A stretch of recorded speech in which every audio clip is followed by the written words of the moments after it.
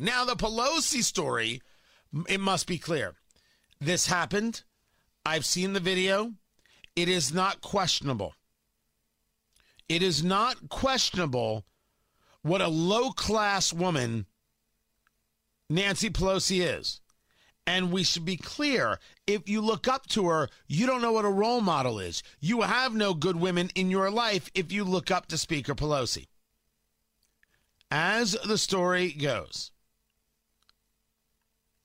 you have Representative Flores, who wins the special election in Texas. And she's getting sworn in. She's getting sworn in, and the family is there. Right? Oh, family is there. It's a big deal. Getting sworn in is a big, big deal. And she is standing next to Flores' kids.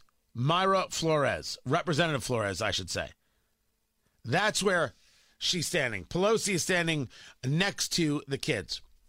And Pelosi brings her right arm down, and her young daughter is there, and Pelosi brings the elbow down to this girl's shoulder and shoves her a little bit out of the way. She did it. It happened. She looked at the kid and said, this kid is too close to me. So instead of saying, excuse me, can you just take a little bit of a step? Saw the kid there and gave her a little bit of a shove. And it wasn't a shove in terms of, hey, isn't this pretty cool? Your mom's going to be a member of Congress. It was a, you're in my shot, little brown kid shove. Oh, yeah, that's right. I'm throwing the full racial on there.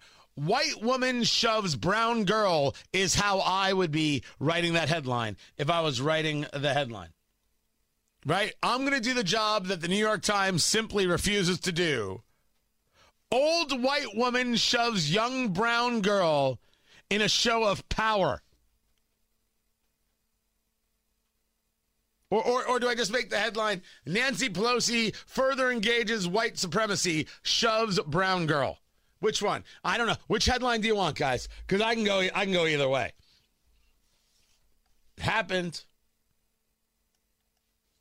It's ridiculous. So it's a kid. Be like, excuse me. Or be like, hey, you having fun? Or I don't know anything. She shoved the kid.